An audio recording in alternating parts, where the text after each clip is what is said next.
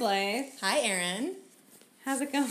It's fantastic. I'm so happy to be podcasting with you again on the regular. I know.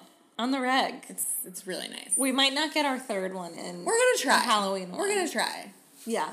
We're going to push for it, but It'll be aggressive. We can do it. I don't think it's going to happen. But we're going to focus on the now, the here and now, and the second spooky episode that we have planned today involves teen transformations. Yeah. We have a teen wolf, a teen witch, and a preteen ghost. So I have a lot to say about all of these movies. I didn't enjoy any of them. Oh no!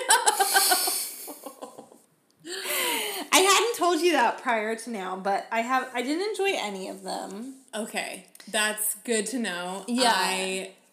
Well, let's just get into it. Great. This is Smile You Love Us. This is a teen movie podcast. This is our Halloween edition.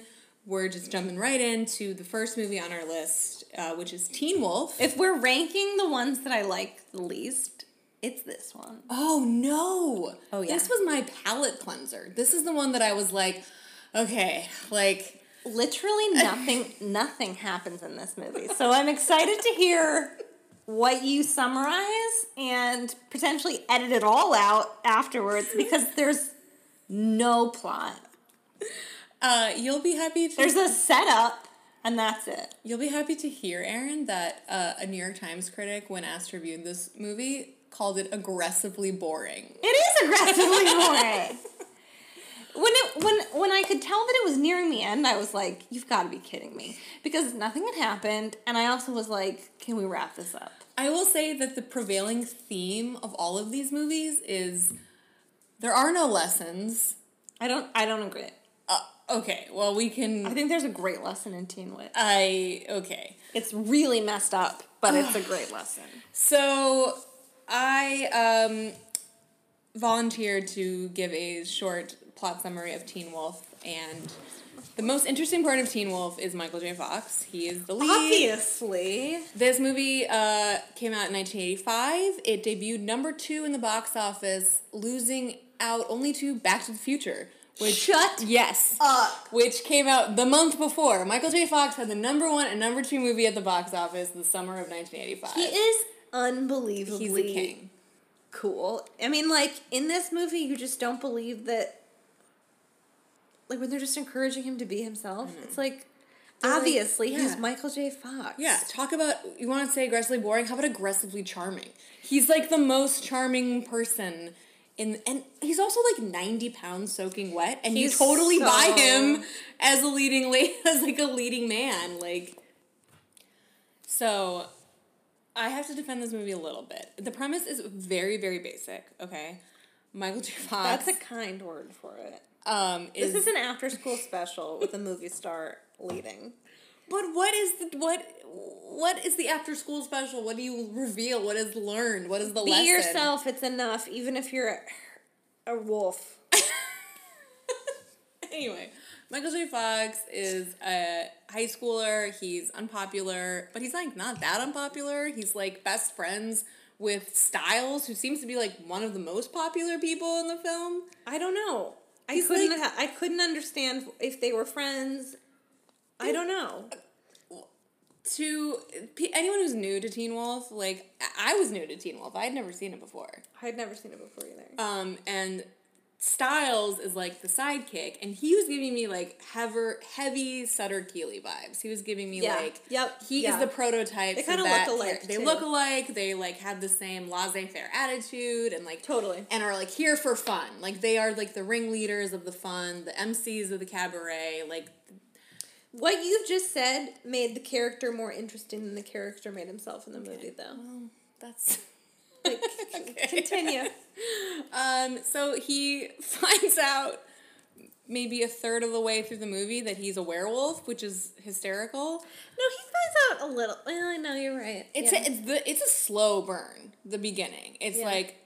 And then, I did think that was just the utmost camp. Oh. When he opens the bathroom door and his dad is also a werewolf. I laughed so hard.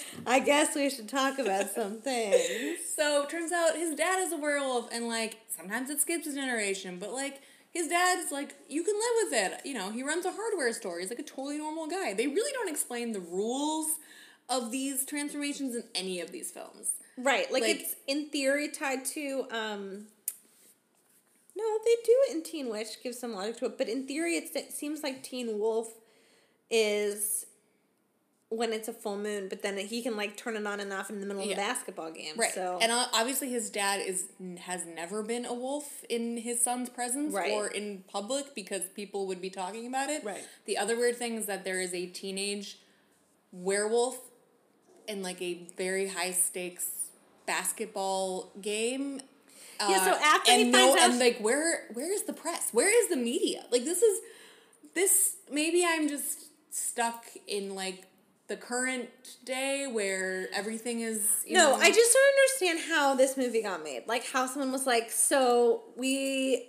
Like, there has to be a how did this get made on Teen Wolf, right? There isn't, actually. There's one on Teen Witch, which I will talk about. But I had the same thought, Erin. I was like, this is bananas. What was the pitch? What was the pitch? This is the stupidest movie premise. This is not a very good script. Like, really bad. There are some, like, ha-ha moments. Obviously, when his father reveals he's a werewolf. But it is... I don't understand. And it made $80 million. This movie was, like, a hit. And there's, like, a spinoff. Now there's an MTV sexy teen show about it. Like, people are into werewolves, apparently. I don't know. So he's, like, uses his werewolf status to gain popularity. It's honestly the same exact plot of Teen Witch. Like, rises super high in the ranks and becomes the most popular boy in school, and then, like, gets with the most popular girl, but turns out, like, she's not that great, and, he has this charming girl next door that has always liked him, named Boof. Yeah, Boof. I'd like to talk about Boof for a little bit. So, Boof is, like, extremely problematic. Yeah. Well, there's a few very problematic scenes in this film. Oh, yeah. We're not going to get into the bikini wrestling. Yeah. We're not even going to touch that. But Boof is just like, I like you, and I think you're being ridiculous, and I'm just going to hang around until you decide that you like me too, and it's totally fine that you're dating other girls. Right. Meanwhile, Boof should, like, totally get with Styles or someone else. Like, there's, like, some cute guys in that school. Yeah. Anyway, Boof was sad, made me sad. Boof made me sad as well.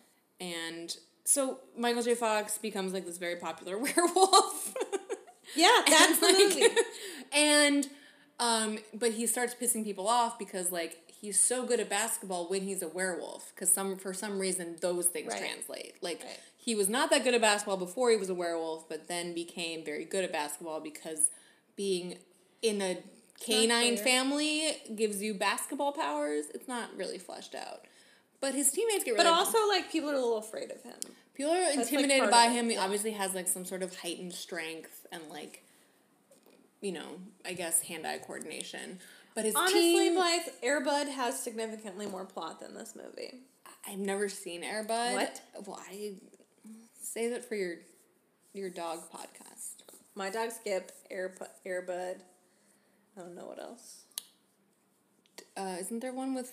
Milo Ventimiglia with his dog, Driving in the Rain with My Dog or something? Yeah, that I will never see that movie. That book is like... Oh, I read that book before I had a dog, before I had Alice, and I'm going to cry right now. It is just like... It's Driving in the Car with My Dog? It's called The Art of Racing in the Rain. Okay. It's a great book, but like... Sad. Marley and Me. There's one. This one's way sadder than Marley and Me. Okay. Well, Marley and Me is like, first of all, true story. So it's like chill, and you know, like it's believable. Art of Racing in the Rain is just like designed to make you fall apart. Erin dislikes Teen Wolf so much that she would rather talk about a hypothetical dog podcast that has not been made than talk about this movie. I truly was like. I mean, last week you were like, do you wish you had the hour and a half back that you spent watching The Craft? And I was like, no. Teen Wolf, yeah. Although I do feel that Teen Wolf... Can we be done with the plot of it? Just want to, just really quick. So, his basketball teammates and his friends are like, you're so mean now that you're a werewolf, or like you don't share. You're a ball hog. Yeah. Like you become too famous for your whatever. So he decides for the last game of the season, whatever the championship, he's just gonna play as normal Michael J. Fox. What's his name? Scott Howard. And he's like. And they win. He passed the ball. It's like a lot. Like the team is having a great time. Well, except when he walks into the, I thought that was a great moment too. But I was also a little confused because I was like, they can't be this mad that he didn't show up as a werewolf. But then his coach walks over to him and goes, "Where's the wolf?" And I was like, what happened in making of this movie? Like, how was the director like? Okay, now I want you to walk over. And be a little more of an emphasis on the wolf part of it. Yes. Because it's called Teen Wolf. So be like, where's the wolf? Oh, and his friends are like making t-shirts about wolf fever. I mean, it was very campy. So, moral of the story is that like he is just as successful on the basketball court, not a wolf, and he's more successful because he shares the ball. There's a lot of basketball in this film, which is maybe why I liked it a little more than Aaron. And then at the end, he and Boof get together, and he's like, everyone's fine with him being a werewolf. If we're gonna talk about like a classic teen moment, winning the big game and then going to kiss the girl in the stands, like, is it? And that's how the movie ended. There was nothing else. There was no like dealing with this issue of being a werewolf. How is this going to affect his life? I feel like there were a number of Teen Wolves after this, though, right? Yeah. I mean, aside from the TV show, like there was like Teen Wolf 2. There was also like a cartoon show. They like adapted it for. That's what I'm just really confused how this IP spun off. People were very into it. I don't know why. I have no idea why. I do kind of think that the Michael J. Fox of it all is it. I mean, if these had been reversed, this came out before Back to the Future, I do not think Teen Wolf would be successful. But Back to the Future was so good and so successful, and Michael J. Fox was so charming that they were like, cool, another teen flick starring Michael J. Fox. Right. And everyone was like, gotta go. I've seen Back to the Future 12 times already, I guess I'll watch something else. I mean, movies were different then, too. Box offices were different. Like, but wow. I kept trying to think, like, I think I tried to find more in this movie than there was. Like, I kept thinking, like, maybe there's more to this. Maybe this is, like, a metaphor for, like, puberty. Or, like, is this about, like, toxic masculinity? Or is this, like, a queer identity arc? And it's like, no. This movie is literally, like, it's just not that deep. It is so not deep. It's exactly what I just said. It's a teenage werewolf playing basketball, making out with chicks, and finding out his dad is also a werewolf. That's it. Yeah, and why did his teacher hate him? I didn't really catch that. There's a lot of teacher-hating students in this and Teen Witch. We'll talk about Teen Witch in a moment. Yeah. We'll talk about it right now. I'm done with Teen Wolf. Well, are you ready to top that? I hated Teen Wolf, so I'm glad. What order did you watch these movies in? Witch, Casper, Wolf. Oh, okay. I did Casper, Witch, Wolf. The last thing I'll say about Teen Wolf is I'm glad I've seen it because I feel like it is part of the cultural zeitgeist when you're talking about the 80s and you're talking about Michael J. Fox. And now I'm glad that I can see it so that when people say, like, oh, yeah, isn't that movie the best? I can say, like, have you watched it recently? Like, have you really watched that movie as an adult, as a grown person? Like, Sober. Yeah, have you seen that movie, Sober? It's definitely teen movie canon. Like, when we first started this podcast, it was on lists of, like, most, like, quintessential teen movies. I mean, and it has teen in the name. Right. And it has, like, the teen parties and the teens, like, buying alcohol and, like, fun teen shenanigans, like surfing on the, car surfing and... Do you want to hear a really funny story? It's actually a horrifying story about teen shenanigans from my youth with cars. So I can't believe I'm about to say this story. I'm sure you're familiar with Ghost Ride the Whip, the concept. Yes. Well, my friends Do you want to explain it to people who might not be familiar with it? No, I don't. Okay. I don't, actually. Dad, I'll explain it to you later. Sorry. That's fine. You don't I have really to. want to explain it. Yeah, so I didn't have my license in high school because I just like didn't want to deal with my parents and learning how to drive. And all of my friends then got their license, and they all had cars, and there was also no point of me getting my license because I wouldn't have had a car. So I also didn't have my license in high school. Oh, thank you for sharing that I had detail.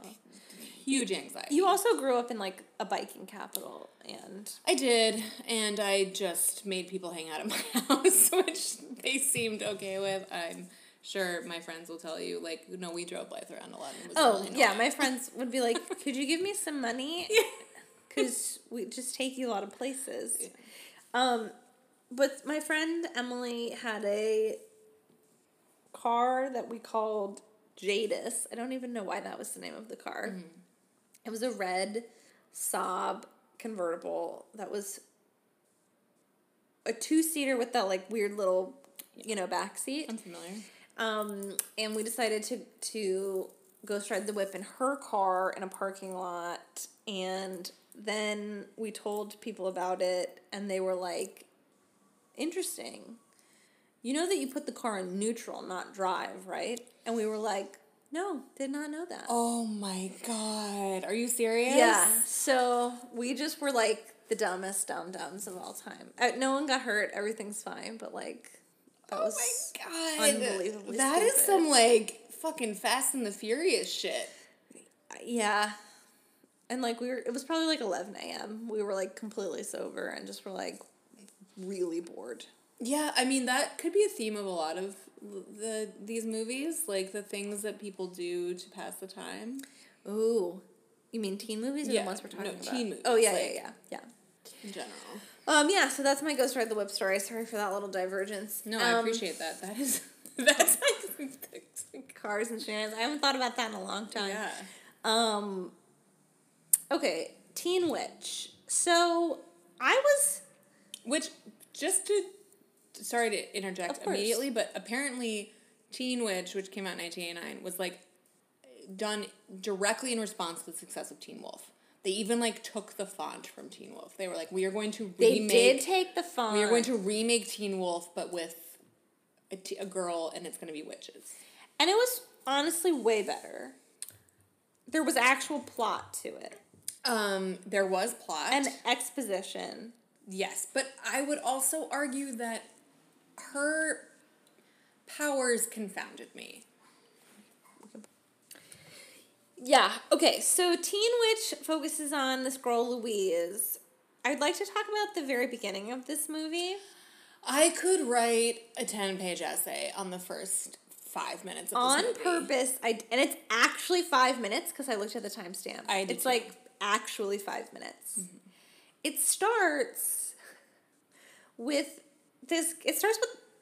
what's his name? Brad, not Louise. We don't see her. So it starts with this guy and there's just this like 80s saxophone playing. There is so much saxophone in this movie that is troubling.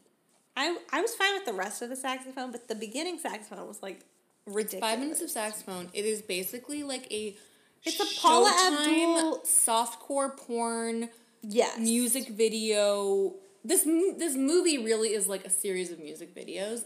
It's so weird. Yes. Okay. So I want to talk about that too, because like it's a lip syncing musical. Yeah. Right. That's why I'm like, it's not really a musical. It's just like music videos. No one sings, but they dance around to diegetic sound, which I explained in our very first episode, which is like that means music that the other, like, the characters can hear this. It's not like they're dancing around to things and, like, we're hearing a different version of it. Like, in the movie, a bunch of girls are in a locker room and they turn on a song and then they break out into a choreographed dance. Yes, which my husband said... Oh my God, I'm so glad he watched this. I turned this on while he was watching baseball, and I am not ashamed to say that this took his eye for quite a few scenes. He literally said, these girls are dressed like Chrissy Brinkley. Yeah. But they dance like the WB Frog. Wow. Wow, Billy. That's two very strange references for you to pull out. That is... Like, okay. Okay, so Teen Witch starts with this actual 5-minute dance sequence to Sexy Time Saxophone. It's like an a Paula Abdul video. You're exactly right. It's like backlit. There's gauzy. Yes. It's like shadows. Yes. It's backlit with like deep reds and purples. And so many they're scarves. on a rooftop. Yeah, that's how we are introduced to her. It's just a red scarf. I literally just hit Blythe in my like emphasis of the red scarf. Yeah, so that's how it starts, and then obviously it's like a dream, and Louise wakes up, and under her bed is her brother, which I really want to talk about that, but we'll come back to the brother. And then it sets up that she has a crush on this guy who's in the dream. So we go to school. We find out Louise is really like smart, has skipped a grade, is picked on by this teacher. Put a pin in the teacher. We'll come back to him too. Embarrassing things happen. Blah blah blah blah blah. She ends up getting run off the road on her bike by Brad, said crush, who's dating the girl who lives across the street, whose name is Randa. Yeah, Randa. What? Like maybe it's like short for Miranda. That is. I didn't think about that. That's very generous. I was like, what the fuck is a Randa? I mean, it was 1989. The year of my birth. Brag. Yeah, I'm so young. So she gets run off the road, and he breaks her bike, and she then goes to this Madame Serena. He runs her off the road because he's getting like a hand job from his girlfriend in the car. Oh yeah, that is what's going on. Yeah. Yeah. Okay. And then by Randa, Brad and Randa. So she goes to Their couple name is Branda. Brand. Oh my god. She goes to Madame Serena's, and why does that's another like why does she go to Madame Serena? It's just like the closest home. About no. It's just like the closest thing she encounters. Oh, I thought she was like led there by her like. I mean, I think that's ultimately the case. Okay. So she tries to call a cab, and Madame Serena is like trying to read her palm. And so Madame Serena is played by Zelda Rubinstein, who she's very recognizable, but I don't know if she's recognizable to people who like weren't fans of Teen Witch. But she was in Poltergeist. I guess that was where she got her big break. And then she was supposed to be in she filmed scenes for Casper, when they're going through all the different faces. Oh, that's interesting. Yeah, but it got what a cut. Fun little nugget. I know. So she is not sham of a psychic, but that's how it's kind of presented at the beginning. And she's looking at Louise's hand, and she's like, oh, "You're one of us. You'll get your powers on your 16th birthday. Let me guess, it's next year. Blah blah blah. Next week. Sorry." So then Louise's birthday comes. It's like so lame. Her mom gives her a sweater vest for her 16th birthday. And then slowly she starts to have these like weird powers where she just kind of like wills things like, "Oh, I wish you would."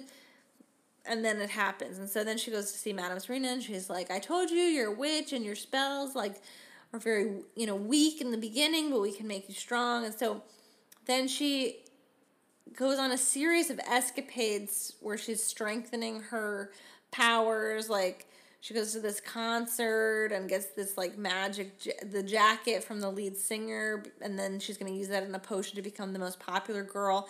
Then they sing this song, "I Want to Be the Most Popular Girl," which has been stuck in my head for, I don't know, however many days. But it's not really a musical. It's not a musical. No one is singing on screen, but they can all hear this music, and they're dancing choreographed dances to it.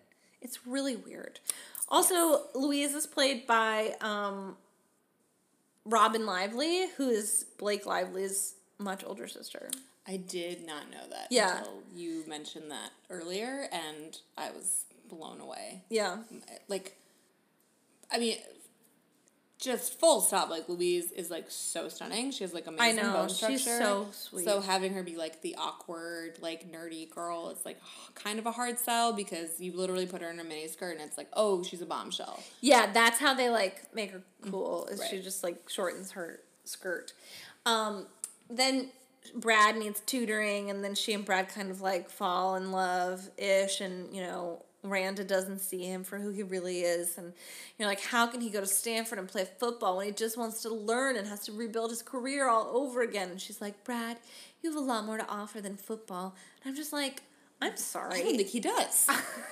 I don't think he does. He has done nothing to show us that he has anything to offer other than... I will say, so he's played by this actor named Dan Gauthier. Probably Gautier. Maybe. I don't know. I don't want to give him that much credit. He's super he has he looks the perfect part of this guy. Yeah. But he's got no charisma. No. He's got no screen presence. Like he's like a Jake Ryan clone. I was just going to say, he is a full Jake Ryan type. You know, the casting director was like, we want Jake Ryan, but we want him like with broader shoulders to play football. And they gave us this guy. But Dan, the actor, went on to be on...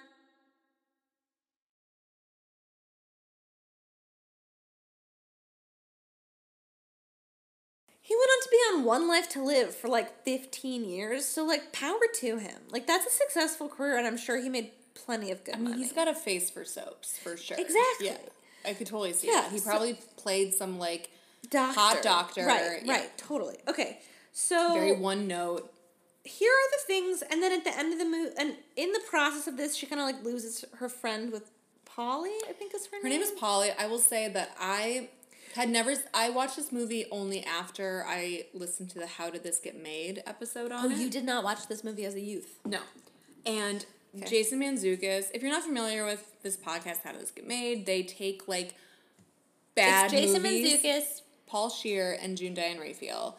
And Paul Scheer's, like, he's a film buff. June Diane Raphael is an amazing comedian and actress. Amazing and is also his wife.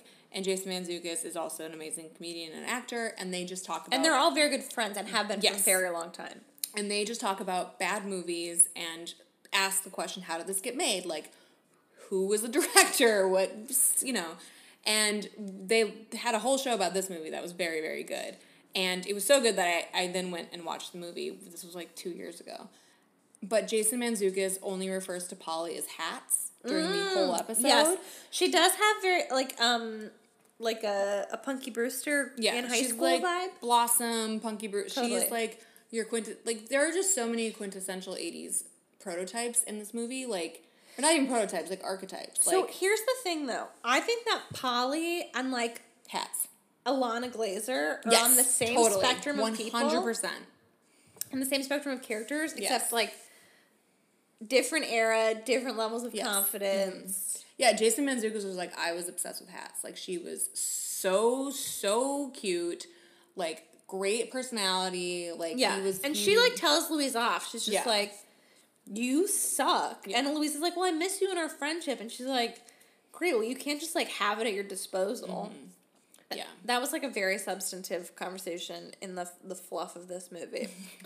So it basically ends in another weird dance montage to bookend the beginning, where inexplicably Madame Serena is at their prom. I don't know why. And Louise kind of casts off her abilities, and she and Brad are, dancing and in love on the dance floor. And then the movie ends. Obviously we've watched a lot of teen movies, and so immediately I'm like, well, what happens when Brad goes to college? Right. Are you going to pick your powers back up? Because Louise was only a junior. But here's the thing. So I've seen, and I should have called my sister to talk about this before the pod. But I have seen Teen Witch a lot. Okay. And I had kind of forgot that I had. It kind of like feels like it belongs programmatically alongside like Wish Upon a Star, or my sister was texting me about the movie the other day, Model Behavior. Yes, love that movie. Things like, that were not Disney Channel original movies, but were heavy rotation. Not Disney Channel original movies. They were on the heavy rotation. So, Teen Witch, I mean, I knew beat for beat. Once I put it on, I was like, I didn't remember the opening dance montage, but I knew beat for beat what was going to happen once I was, like, buckled in. You know what? That's probably because you could, like, throw on the VHS and you knew you had 5 minutes to, like, get popcorn and, like, grab a diet soda and, like... Maybe. I mean, I'm saying, like, I think I watched this movie when I was, like, 8. Oh.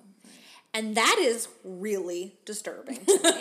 They're so sexual. The sex stuff in this movie is arguably the most irresponsible thing I've ever seen. Oh, it's so explicit, They have this... First of all, the teacher, Mr. What's-his-name...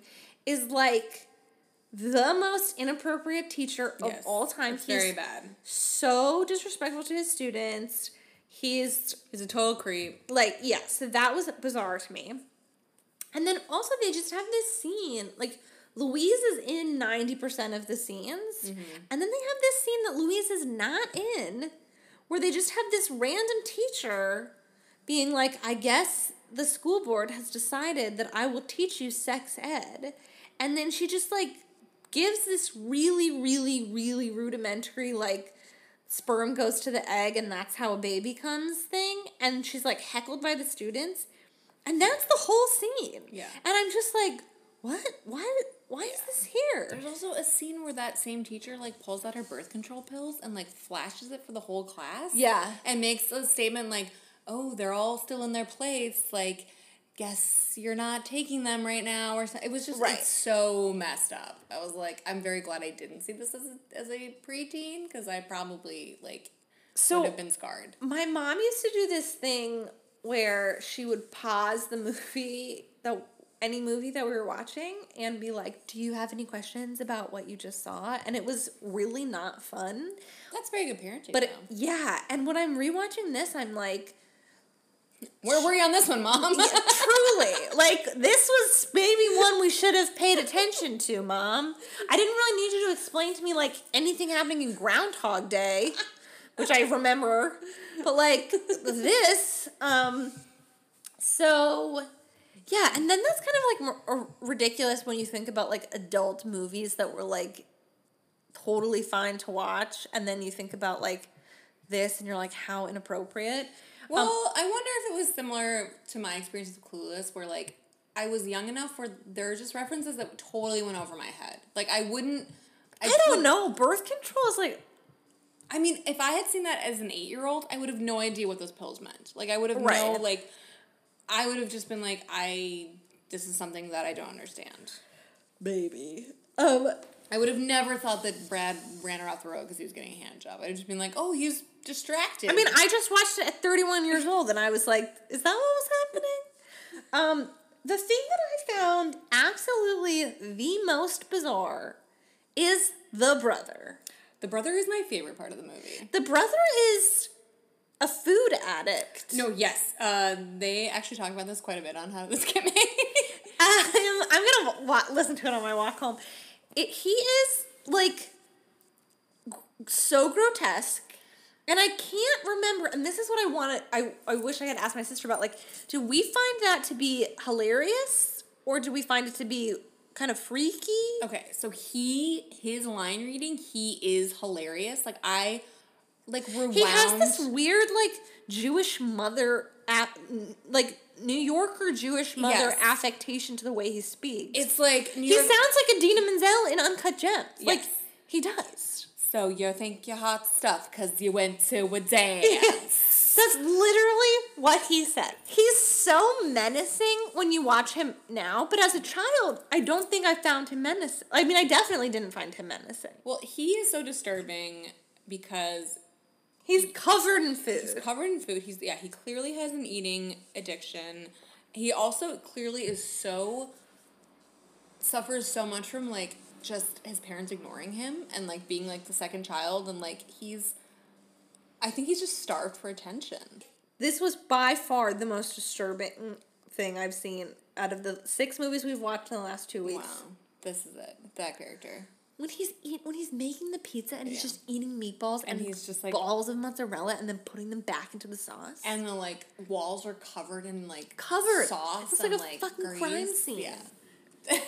And honestly, at the end when he cooks and which I want to talk about this later when we give superlatives, but I all of a sudden had this, like, anxiety where I was like, because like growing up, I was not very good at cleaning up after myself, like, you know, when I would cook or whatever. And then the joke when I was in my teens and 20s was like, oh, you can tell Erin's been in the kitchen because like everything's a little sticky. And now I'm like a freak, as you're aware. Like I washed my walls last weekend. But I literally thought to myself, like, was seized with panic when the parents were sitting there like, oh, it's so clean and nice and quiet in our house. I was like, oh my God. Like, oh my God, what if my children make a mess of my kitchen? Oh, no, Erin. I know. That's what kids do. I know, but like spaghetti sauce on the walls. Yeah. With their full hand swiping? Yeah. I mean, on purpose. Yeah. Okay, but you're telling me that as a child, you put your hand into a jar of tomato sauce and then you rubbed it on the wall? I mean, it might not have been tomato, like, yeah. I mean, I was definitely like, you can talk to my dad about me decorating Christmas cookies. It was like, the frosting was just my paint and my paintbrush. I am getting a vision of that. It did not have to be on the cookie. That's like an intended event. Well, the interesting thing about this, like, you know, when the house is clean, is they think that their son is on drugs. That's what I was going to say, because one of our superlatives is going to be worst parents. Yeah. And I think that it's them because really? They say their house is so clean that they think their son's on drugs, or the mom does, and then the dad says, what did you just say? And I was like, oh my God. So, okay, I have a few issues with Teen Witch. I don't understand her powers. Her powers are basically mind control, but they don't really, she's pretty much like, she can do anything. Right, she can do literally anything. She can't fly, though. She doesn't fly, which is weird. She can't fly. I mean, maybe she can. First of all, she has, like, an amulet that is part of it, but she uses the amulet, but she doesn't need the amulet. She has a voodoo doll at one point. She, like, lets her... I remember that voodoo scene so vividly. That was what I remember. Like, the minute I saw the voodoo doll, I was like, oh, right. She's just sitting in class with, like, this giant voodoo doll that no one seems to notice and is, like, forcing her teacher to, like, take off his clothes, has her drama teacher win the lottery, and then her drama teacher, like, runs off with some, like, count that it's just very strange the choices she makes. Like, her powers are so impressive. Like, she could do anything. And she's like, well, yeah, she's omnipotent. I'm gonna, like, have my best friend be in a rap battle, and then I'm gonna make my drama teacher win the lottery, and then I'm gonna, like, I'm not gonna make Brad fall in love with me because I don't think that's a good moral use of my powers. But I'm going to make myself the most popular girl so that he's interested in me because he's vapid. Right. And then I'm going to go to a spooky abandoned house and have a terribly, just in my mind, terribly awkward, like, sensual makeout session with him. That was weird. I kind of forgot about that scene. I just remember the rowboat scene, which was like... I was just sitting there thinking, like, my God, if I was in high school and one of my friends, even like an acquaintance, came in, I actually started thinking a lot after I watched this movie about, like, people I went to high school with and, like, who dated who. And just, like, you know, weird kind of scenarios you would hear about on a Monday morning. And if someone had come in and turned around in history class and been like, so, Brad picked me up and we studied for a little bit, and then he took me out on a rowboat. I'd be like, I'd have so many questions as a 17-year-old. I'd be like, whose rowboat? What pond? Can he row? Like, can he row? What? Was it, like, fun? Like, what did you talk about? Like, I can't fathom that being fun at, like, I mean, and this is from someone who, like, I'm going, like, the reason we chose the Airbnb for where Matt and I are going away next week is because it has kayaks included. Yeah, I find this very strange. Like, going, like, we rented kayaks this summer in Connecticut, and they were like, do you want a tandem kayak or two separate? And we were like, two separate.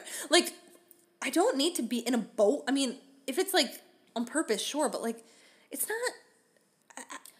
I don't know I'm if not it's into tandem things. I don't know if it's because we were a lake town, but water activities were very popular date activities. But people didn't do them, like, at night, you know? It was like... Okay, first of all, they're not doing it at night. It's like a golden afternoon, and she's lying there, like, it's like Like, the same shot is in the freaking Notebook. Okay, well, that was a very popular date in my high school. People to go on rowboats? Rowboats, paddle boats, canoes, kayaks. People did that shit all the time. Interesting. Myself included. Okay. I mean, my high school boyfriend had a canoe. I would buy that. However, I mean, I buy it from your personal history. I don't buy it in this movie because there's just no context that they're a lake town. They're That's in fair. like a very. No, it's a super generic like. It's like Nowheresville, Ohio. It's like Yeah. The town has no personality. The other thing that we have to talk about is the wardrobe because this is 4 years after Teen Wolf and it's like the wardrobe. And it's like the 80s exploded. Like there's no Teen Wolf is like there's some funny 80s like but it's so much more like Ferris Bueller. It's like the fashion is like very obviously 80s but it's subtle. Like it looks more like your family photos. It looks normal. Yeah. Teen Witch, the outfits are insane. They make no sense. Just like the music videos make no sense. Why are there so many layers? It's like you wear a skirt with a tutu over it, with a blazer, and underneath that is like an Oxford shirt, I thought that pretty much everything that these people were wearing, a pared down version of that was like available on Everlane right now. A pared down though, that's what I'm saying. There's nothing. It's a movie about a teen witch, Blythe. Yeah, I know, but it just seems like. Don't be hating. I would say the wardrobe is like the one thing this movie had figured out. I mean, it was very fun. Like, I definitely had a lot of fun watching this movie. So I can't fault. Like, the wardrobe was part of the fun, but it was so insane. They all looked insane. Oh, yeah. Like, everyone looked like they had put on, like, 4 extra layers when they got dressed. And then there is a musical sequence in this called Top That, which is a rap.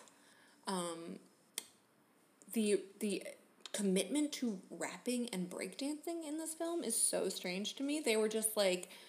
It's a New Kids on the Block effect. Right. It's like the MTV generation. Like, this is the new music. Like, but it's just so cringy.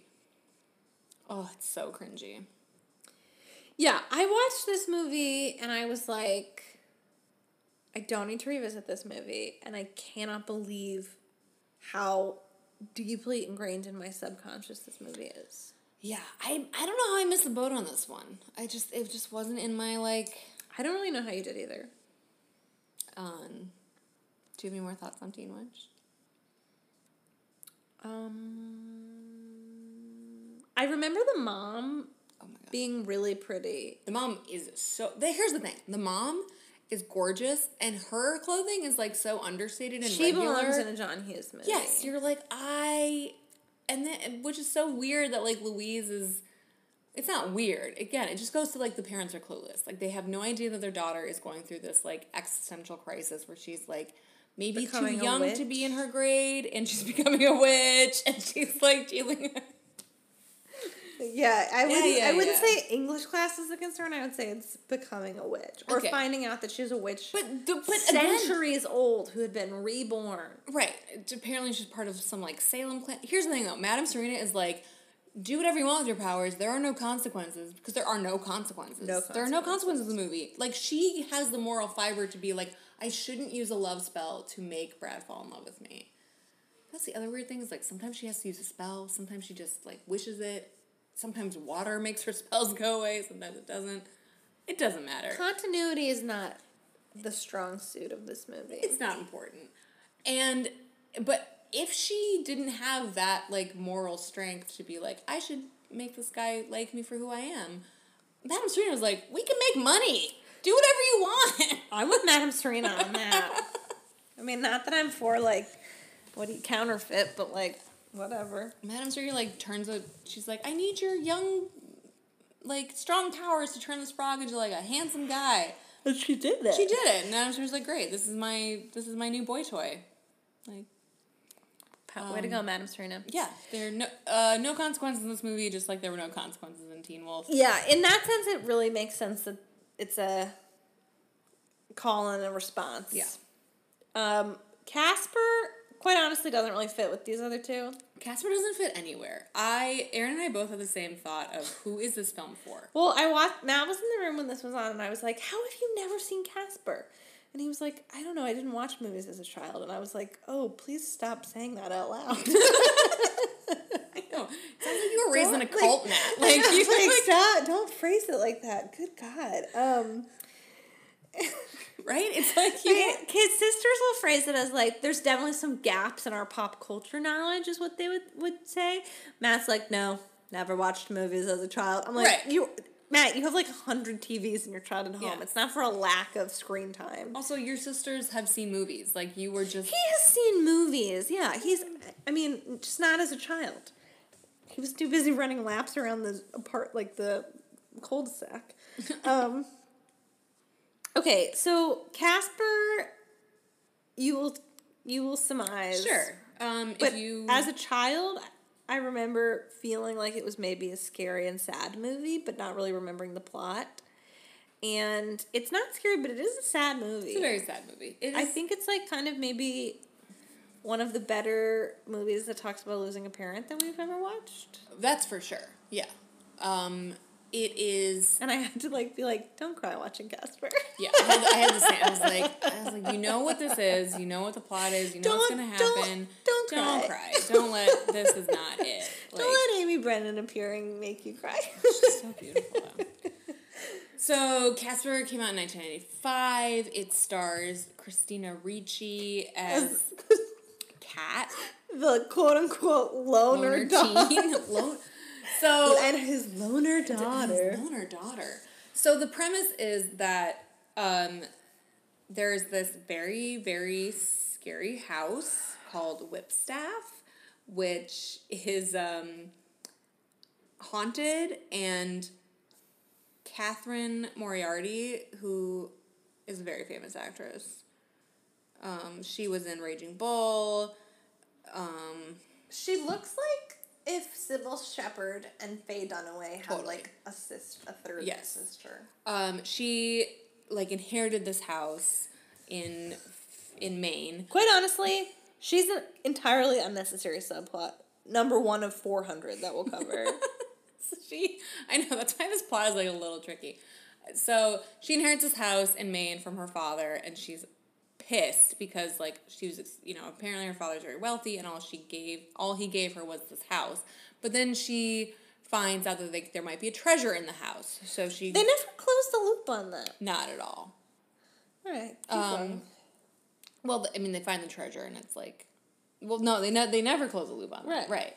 So in the deed of the house, there's she throws in the fire because she's like, I can't believe this is all he gave me. All estate lawyers have fireplaces in their conference rooms. And all deeds have a secret message that is revealed by fire. So it says there's treasure here or whatever.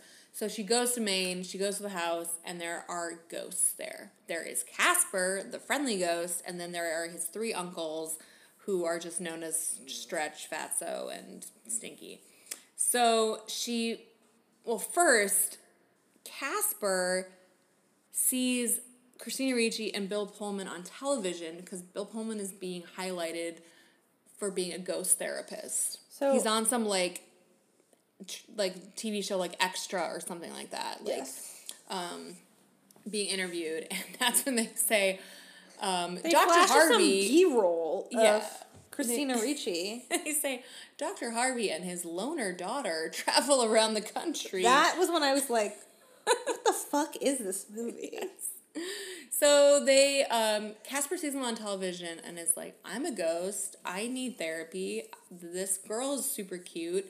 And convinces, goes to Catherine Moriarty's character, whose name is Kerrigan, by the way. Yeah. What a Gossip Girl name. It's true. And, tricks her, basically, does an inception. Coerce it. Yeah. And convinces her to, hire Bill Pullman. So Bill Pullman leaves Santa Fe, drags Christina Ricci with him, and is like, I'm going to go be a therapist to some ghosts and, get them out of this house. So they move in, and they immediately, encounter all the ghosts, and they are over it very quickly. Like, no one seems to... Well, what I thought was weird was for a ghost therapist, once he encounters the ghosts, he was like, we have to leave. There are ghosts here. And I was just like, excuse me? Totally. I mean, he does come around and is, like, trying to be a ghost therapist. And meanwhile, like, Christina Ricci is actually doing a better job of being a therapist. She's, like, talking to Casper and trying to figure out... She's a good listener. She's trying to figure out what his backstory is, because apparently, like, when you've been a ghost that long, you forget, like, who you are, and so she, also, she has a dead mom. Yes, sorry, her mother is dead, and that is a driving force of Bill Pullman's character being a ghost therapist. He's, like, really just trying to get in touch with his dead wife. And so his idea is, like, all ghosts have unfinished business, and that's why they haunt us, and if you just, like, help them solve their unfinished business, they will move on. So that's kind of it. The unfinished business nonsense is really never solved. We never figure out Casper's unfinished business. We find out that his father was a great inventor and, like, came up with this machine that was going to, like, bring Casper back to life, because apparently his father went crazy and was, like, sent to an insane asylum because he was being haunted by his son. And Casper was like, I didn't go where I was supposed to go when I died. I, like, stayed behind because I didn't want my father to be alone. Right. And this is, like, around, like, the he has a ball from a Brooklyn Dodger, so this is going to be, like... Oh my god, we're not fact-checking Casper, the friendly ghost I'm just saying, boy. it's, like, it's 1940s at the latest, like... Yeah, but quite honestly, those newspapers certainly didn't look like 1940s. You think, like, 1920s? 1930s? Yeah. Maybe post-Depression? Okay. But, again, like... The production team of Casper did not think this hard about it. I did, because I was like, this is the most interesting part of this. This is a full children's movie. Okay. It's not a teen movie. Well, that's the thing. It's not a children's movie. All the references are, like, the references are so adult. That's what I don't understand who this movie's for. Like, if you're, like... And I had this on VHS. I watched this movie so much. I was, like, very into this film. And... I don't, like, rewatching it, I'm like, well, I definitely didn't get that. I didn't get that. Right. Okay. This is weird. There's a lot of subplots that are not important. Like, at one point, Kerrigan... It becomes, like, a full-on, like, Indiana Jones situation. It's like, they're looking for treasure, and then Kerrigan decides that she's going to kill herself so she can become a ghost, and now that she knows there's this machine that has, like, one like... potion left to, like, turn you into immortal again, she decides she's going to become a ghost so she can steal the treasure and then, like, be brought back to life. It's a lot. And then also, Christina Ricci's father goes on, like, a drinking binge with the three other ghosts. And then Bill Pullman really pulls his weight in this movie. He's really quite good. And then he accidentally dies because he was drunk and fell into, like, a manhole. Yeah. And then Casper's, like, all psyched because he's going to be brought back to life. And then he's like, oh, wait, your dad's dead? I guess your dad has more reason to, like, come back to life than me. So he, like, gives up his one chance to be, like, a human again. And Bill Pullman gives it to Bill Pullman. So apparently this machine works, which is wild. Yeah. The movie ends... It wasn't, like, I had to suspend my... Yes.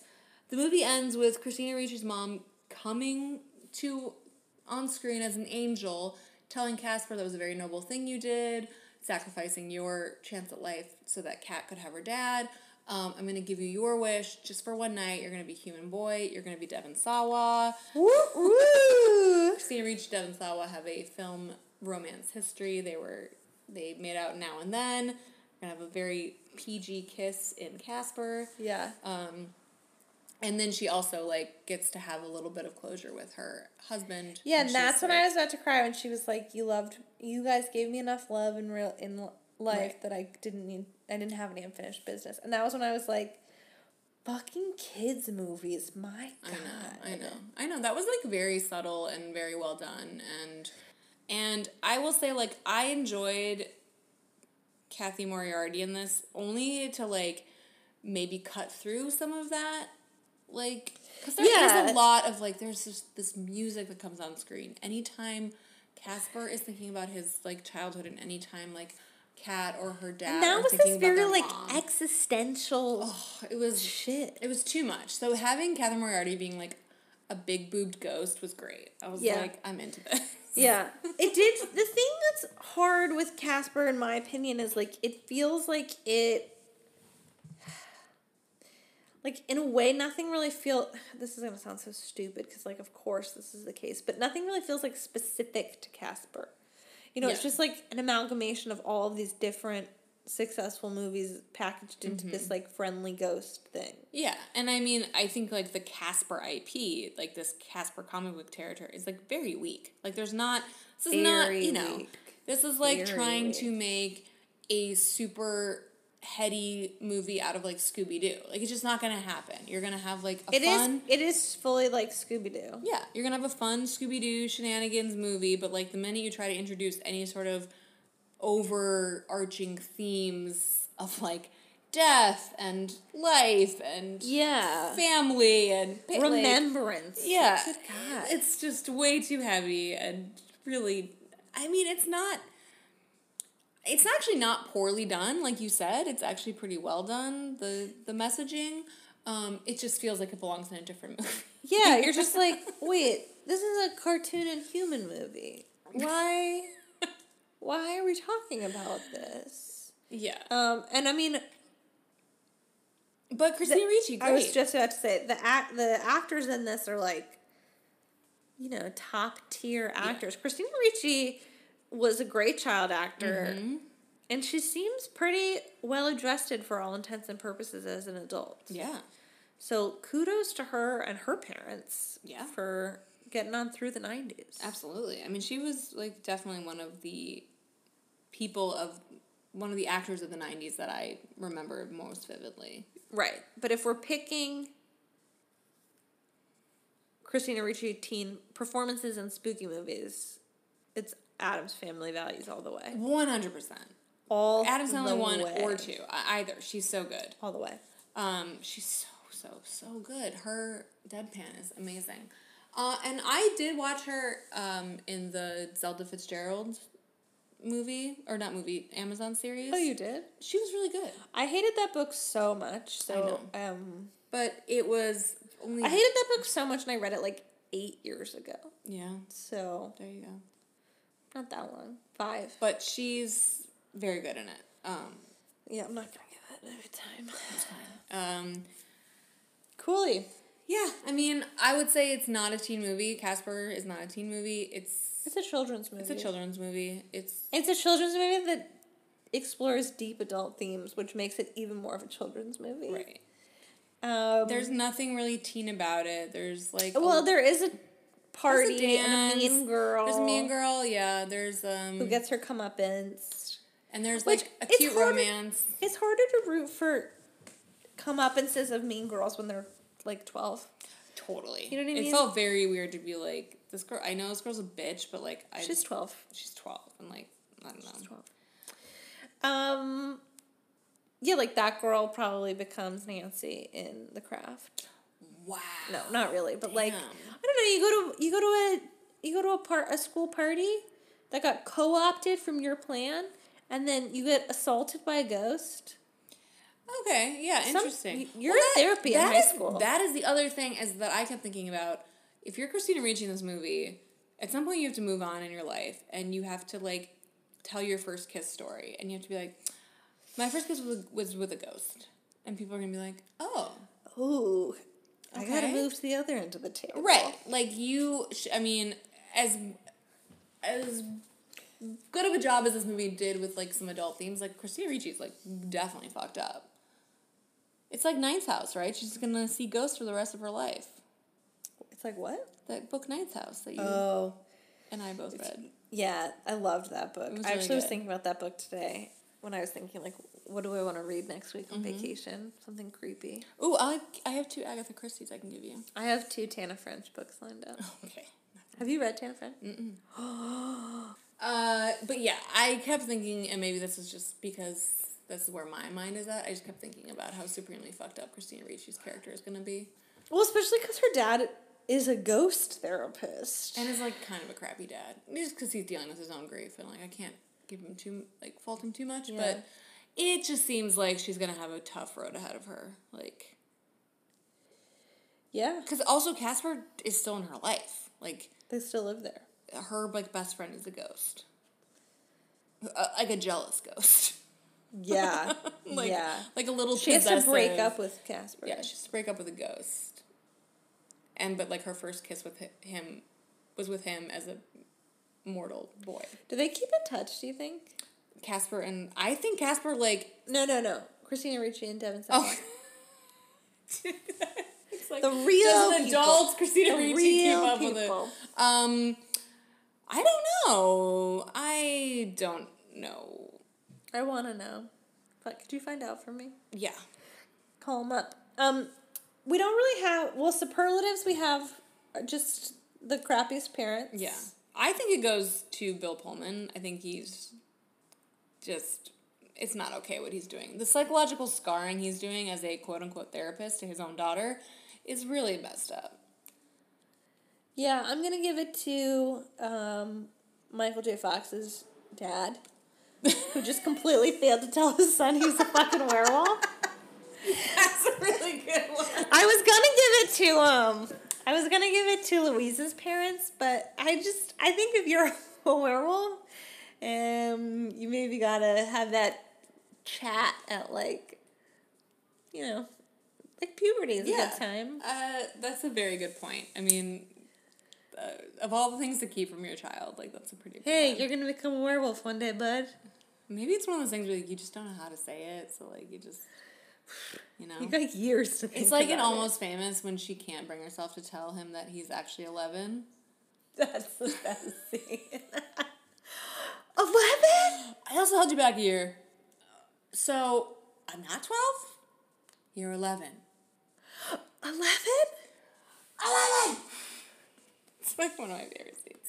So, I'm just going to give us this quick nugget. So, the best teen movie is probably Teen Witch? Yeah. Okay. This was a nugget I learned from How Did This Get Made. The brother in Teen Witch, the actor, was in Leonardo DiCaprio's Pussy Posse. He was like he went to Yale, he's like an author, and he was in the Pussy Posse. I know. Oh my god. I know.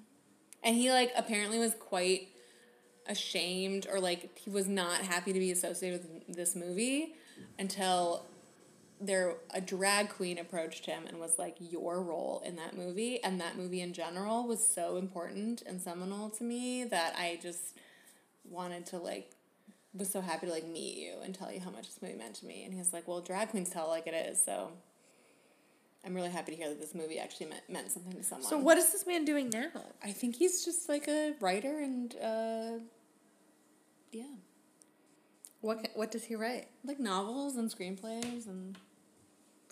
I'm really curious about the people who make a living writing screenplays that get optioned and never made. Like, there's a whole economy of people that do that. But, like, how much money do they make? A lot. A lot. Because people, right, like, they give, the option can sometimes be, like, $100,000. And your script goes nowhere. Interesting. Okay, that is an interesting fact. For those of you who aren't familiar with the Pussy Posse, there are some truly incredible interviews out there. Just like Google, like I would just do a quick Google Leonardo DiCaprio Pussy Posse. Who's the other guy who's in it? I'm thinking of one guy. He's like kind of gaunt looking. There were, like, wasn't Tobey Maguire in it? He was, like, on the fringe of it. Can you pull it up? Yeah. Let's see here. David Blaine, Leo DiCaprio, and Tobey Maguire. I don't know. Let's see. Lucas Haas, Kevin Connolly. Lucas Haas is who I'm thinking of. Yeah. Yeah, and they were basically just, like, playboys in New York in, like, the late 90s, early 2000s. Yes.